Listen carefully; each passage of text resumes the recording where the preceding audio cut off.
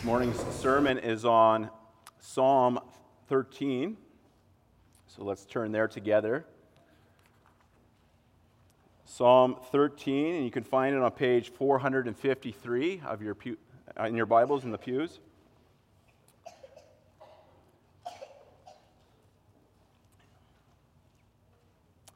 Psalm 13, and it's a lament before the Lord. And here we read, "To the choir master, a psalm of David. How long, O Lord, will you forget me forever? How long will you hide your face from me? How long must I take counsel in my soul and have sorrow in my heart all the day? How long shall my enemy be exalted over me? Consider and answer me, O Lord my God. Light up my eyes, lest I sleep the sleep of death. Lest my enemies say, I have prevailed over him. Lest my foes rejoice because I am shaken. But I have trusted in your steadfast love. My heart shall rejoice in your salvation. I will sing to the Lord because he has dealt bountifully with me."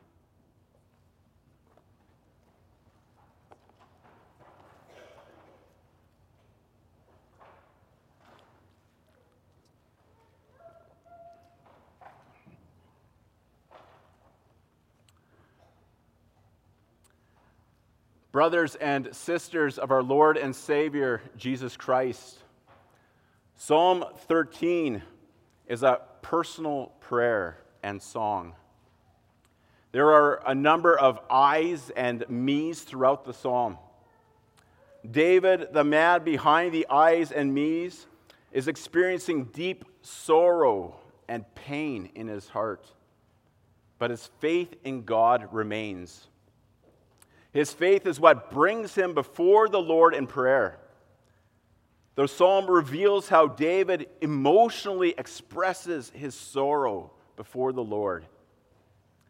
And not everyone is comfortable with expressing emotion, but here we have David, the king of Israel, laying it all out before the Lord. In David's prayer, we notice a miraculous change in his heart from the beginning to the end. His emotions transform from deep sorrow to great joy only by the grace of God. And those who share the same faith as David, this is also our prayer. Those I's and me's are our I's and me's. The sorrow expressed in Psalm 13 is our sorrow, and the joyful song is our song. This morning I preached to you Psalm 13 under this theme and points. Our theme, a believer's heart is brought from sorrow to song before the Lord. And our points, first, a heartfelt despair before the Lord. Second, our heartfelt plea before the Lord. And third, a heartfelt joy before the Lord. First, then, a heartfelt despair before the Lord. In Psalm 13, we read in the first two verses, "How long, O Lord, will you forget me forever? How long will you hide your face from me? How long must I take counsel in my soul and have sorrow in my heart all the day? How long shall my enemy be exalted over me?" How long?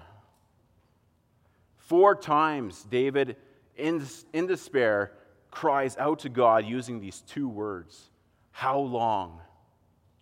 Each use increases the intensity of his prayer. David is lamenting. He is deeply mourning his current situation. And we are not specifically told what his situation at this time is, but he is in great distress. And in his moment of great distress, he turns to the Lord. And this is not the first psalm where we see David turning to the Lord in his time of need. Psalms 3 through 7 and also Psalm 10 all have similar language. He prays about his foes rising up against him in Psalm 3. He asks the Lord to answer him when he calls out to him in Psalm 4. He asks the Lord to consider his groaning in Psalm 5. David pleads with the Lord to deliver his life for the sake of his steadfast love in Psalm 6. And also in Psalm 6, David says, "My soul also is greatly troubled, but you, O Lord, how long?" And he asks the Lord in Psalm 10, "Why do you hide yourself in times of trouble?" So in Psalm 13, then, David brings much of his previous prayers into this prayer. And this too reveals the seriousness of David's situation. He is on the brink of death and brings everything together before the Lord. And how common is this for us, brothers and sisters? When we have overwhelming situations that occur in our life and we are utterly drained from all mental and physical strength, how often do we find ourselves repeating familiar needs and words in prayer? Sometimes our prayers become so incoherent, and we wonder if the Lord will even recognize them as our prayer. We can be comforted by what the Spirit reveals in Romans chapter 8. There he tells us that he helps us in our weakness. For we do not know what to pray for as we ought, but he himself intercedes for us with groans too deep for words. And he who searches hearts knows what is in his mind, because he intercedes for the saints according to the will of God. The Spirit helps us before the Father in our times of despair. As the sorrow from our heart comes out in groans, the Spirit intercedes with groans too deep for words. And David is also helped by the Spirit, who directs his prayers before the Lord. For he is a man of faith. And why is David lamenting before the Lord? Because he feels abandoned and isolated. Not from other humans, fellow believers, which is crushing in itself, but he feels abandoned from the Lord himself. Will you forget me forever? How long will you hide your face from me? David senses that the Lord has abandoned him. He still believes in the Lord, but he's not experiencing the blessing of the Lord, where the Lord would turn his face towards him. The same blessing that we receive as his covenant children at the end of every church service. The Lord bless you and keep you. The Lord make his face to shine upon you and be gracious to you. The Lord lift up his countenance upon you and give you peace. David is not experiencing peace from the Lord. Because of his sense of isolation from the Lord, David has been taken captive by his own thoughts, his own soul. He is shaken. His thoughts are consumed by his situation, and he is experiencing intense inner turmoil. His troubled mind is causing deep sorrow in his heart all day and night, continuous and relentless. Because of his great sense of isolation from the Lord, David despairs in the thought that his enemies are exalted over him. And whether these are physical enemies or spiritual enemies, we do not know. Whatever the case may be, David's enemies are real and present. They are present, and the Lord, he senses, is not. And every passing day, the despair becomes more and more intense. How long, O Lord? There may be seasons in our life where we also think that the Lord has abandoned us. Not that the Lord doesn't exist, but that He is not actively present in our life. Those times where we have prolonged suffering, prolonged struggles, whether with depression, anxiety, a life-altering physical ailment, cancer, back or knee issues, etc., prolonged family tension, or some other overwhelming struggle.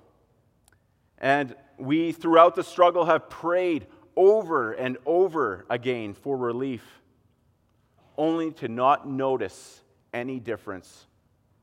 Where is the Lord, we may wonder? Where is He in my time of sorrow? Has He forgotten me? Such isolation may bring intense grief, pain, and despair in our hearts, as David is experiencing. Such isolation welcomes the consuming thoughts in our soul, the taunts from our enemies. And as our enemies encircle us, we become overwhelmed and desperate. We need deliverance. Deliverance from ourselves and deliverance from our enemies. It is precisely during those moments that we need to look outside of ourselves.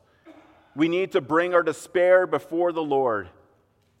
Even after repeated prayers where the Lord seems to lend a deaf ear, David does not cease to pray. Is this us, brothers and sisters? In our days of despair, do we lament before the Lord continually? Are we able to lay our soul bare before His throne of grace, day in and day out? Will we with deep mourning and grief speak the words, "How long, O Lord, will you forget me forever?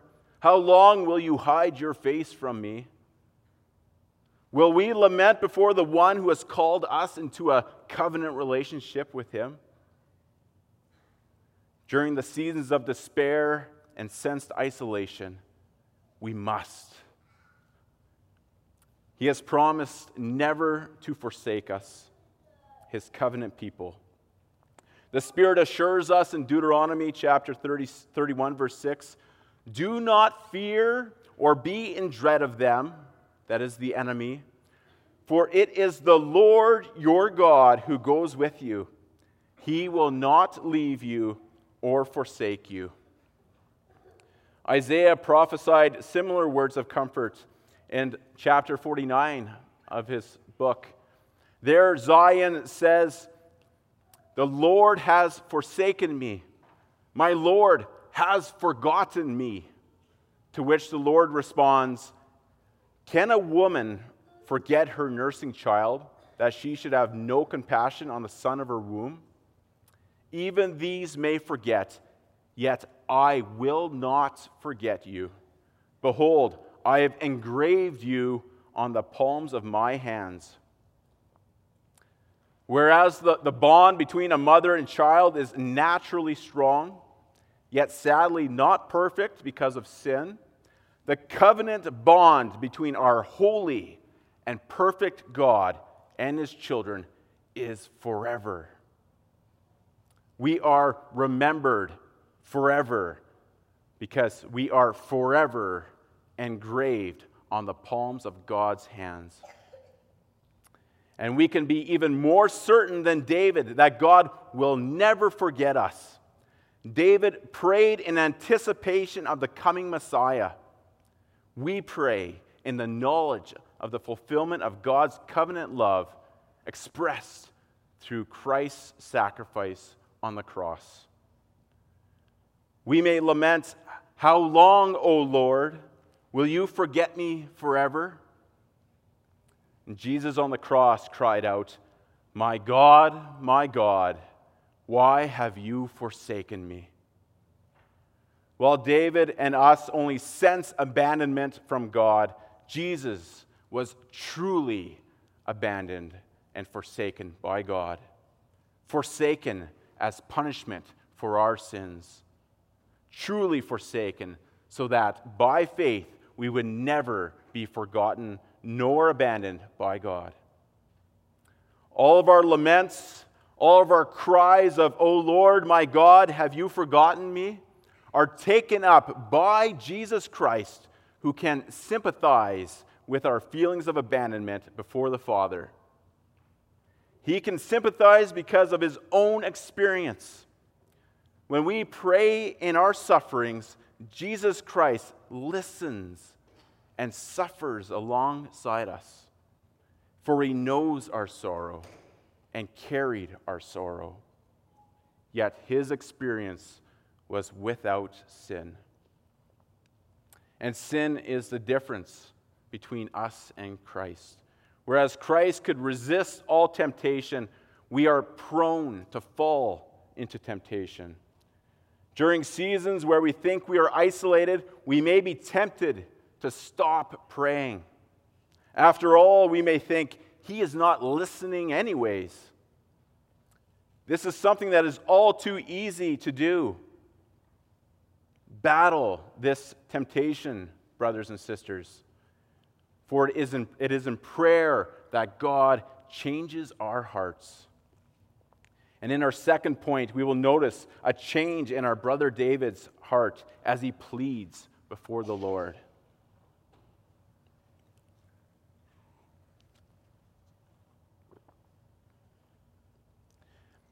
In times of great sorrow, the Spirit, through the gift of faith, brings us before the Lord in prayer.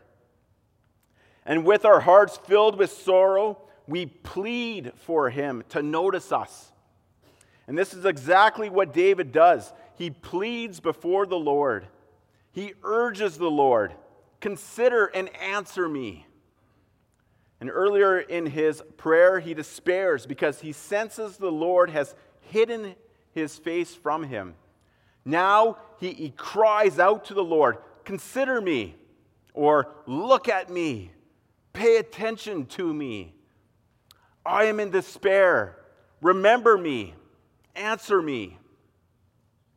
As a covenant child, David cries out to him by his covenant name, "O Lord, my God," to say, "Remember me as your covenant child. Remember your covenant faithfulness." And David goes on to say, "Light up my eyes, lest I sleep the sleep of death. Lest my enemies say, I have prevailed over him." Light up my eyes.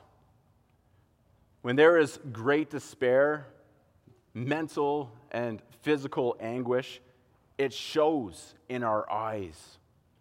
Our eyes become dim and sunken, and we are unable to hide our anguish. And David in Psalm 38 prays, "My heart throbs, my strength fails me, and the light of my eyes, it also has gone from me." There is a close connection between anguish in the heart and the strength of our body. In 1 Samuel chapter 14, the Spirit tells us that Jonathan, David's close friend, when at war with Israel's enemies, took some honey and ate it. And when he ate it, his eyes became bright. The honey gave Jonathan renewed strength. And in this psalm, David is on the verge of death. He is depleted from all strength. He does not want his enemies to be able to say, "I have prevailed over him," or to rejoice because he is shaken. He turns to the Lord for strength, for renewal. He turns to the very Lord who he feels abandoned and isolated from. He pleads with the Lord to deliver him from his situation. He is praying for his life. David, as described in Acts chapter 13, verse 22, is a man after God's own heart who would do all of God's will. And David, in faith, is pleading before the Lord.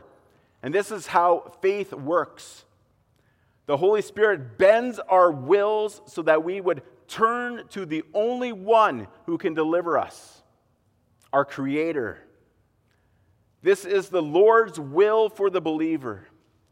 The Lord calls us to humbly submit ourselves before Him and rely on Him alone. And with his will bent, David pleads before the Lord, and he does so with boldness and confidence.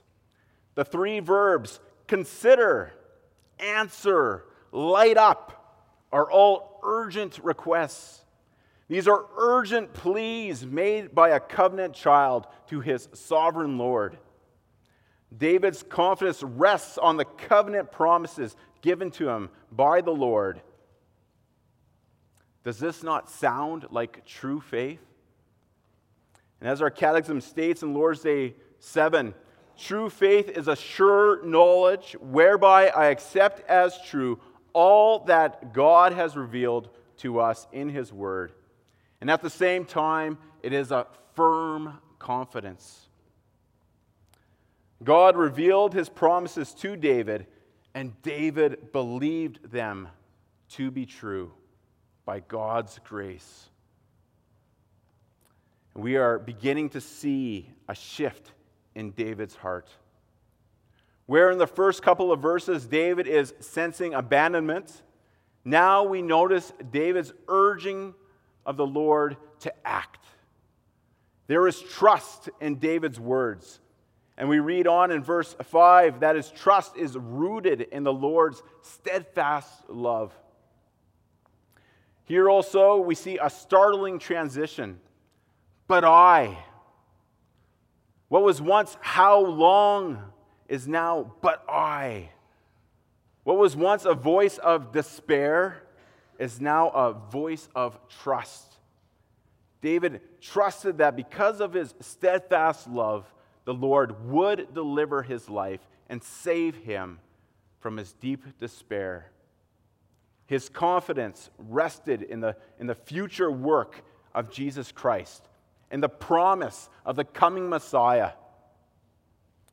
Our confidence, on the other hand, is in the past work of Christ, for He came. We go before the Lord on the basis of Christ's fulfillment of the covenant promises. The covenant promises that we receive at baptism, where God the Father promised to provide us with all good and avert all evil or turn it to our benefit. And in faith, we hold God to His promise, as David did. We plead before the Lord with boldness based on the death and resurrection of His Son, our Savior. And our pleas are heard by Jesus Christ Himself. As the author of Hebrews says in chapter 4, since we have a great high priest, Jesus, the Son of God, who is able to sympathize with us, let us then, as we read it, and this is in verse 16 of that chapter 4, let us then with confidence draw near to the throne of grace, that we may receive mercy and find grace and help in time of need. We can trust that Jesus hears our pleas and that we will receive mercy and grace during our times of sorrow. We don't receive mercy on the basis of our obedience, our worthiness. We don't receive deliverance on the basis of how well we pray or how long we pray, but only through whom we pray, through the name of Jesus Christ, who is most excellent and worthy. And what a comfort this is for us, because it is during our deepest struggles that we often don't feel worthy at all. We often think that it is because of our unworthiness and filthiness that the Lord has distanced Himself from us in the first place. Yet we may plead as those who are worthy and cleansed through Jesus Christ, whose righteousness is ours by faith. It is through him alone that God demonstrated that his love is steadfast. David trusted in the Lord's steadfast love, and the Lord graciously renews and delivers him from his sorrow. Where there was once deep despair, there is now joy in his heart. And this will bring us to our final point, a heartfelt joy before the Lord.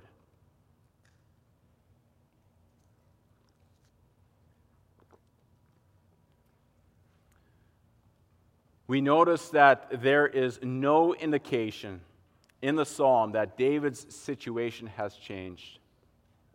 As he prays, the world around him continues on. His enemies are still present, and we are not told that he has received food or drink to strengthen his body. Death is still near. Everything that was happening in David's life at the beginning of the psalm is still happening at the end of the prayer. But David's heart has changed by God's grace. David's prayer began with an intense cry of despair from a heart of sorrow to a confident, urgent plea. And now by the end, David prays with certainty, "My heart shall rejoice in your salvation. I will sing to the Lord because he has dealt bountifully with me." And how can David make such a declaration of faith with such confidence and trust? Because as Ephesians chapter 1 verse 18 mentions is the case for all believers, the eyes of his heart have been enlightened. David has received the spirit of wisdom and knowledge of the coming Messiah. David rejoices in the salvation of the Lord. He rejoices in the coming Messiah, in whom he finds hope and comfort. And isn't he, Jesus, also our only comfort in life and in death? As we confess on Lord's Day 1, "I am not my own, but belong with body and soul, both in life and in death, to my faithful Savior, Jesus Christ." During the darkest moments in our life, our physical circumstances often do not change from when we begin to pray to when we end our prayers. But what does change is the well-being of our heart because of the work of our Savior. He comforts us and cares for us. With a changed heart, we rejoice. I have trust and hope in Jesus Christ. Jesus Christ, the founder of our faith, God incarnate, who humbled himself upon a cross, who was pierced for our transgressions and was crushed for our iniquities. He paid the price to redeem us from our sins and saves us from God's wrath.